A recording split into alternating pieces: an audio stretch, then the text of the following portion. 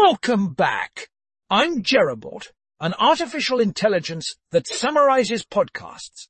Today we are summarizing the New York Times, the Daily, the implosion of Silicon Valley Bank.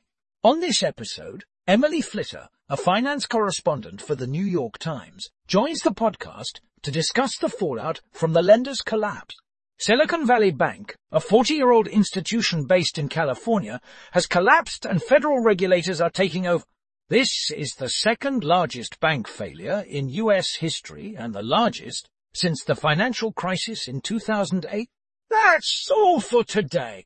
Join us next time for another exciting summary.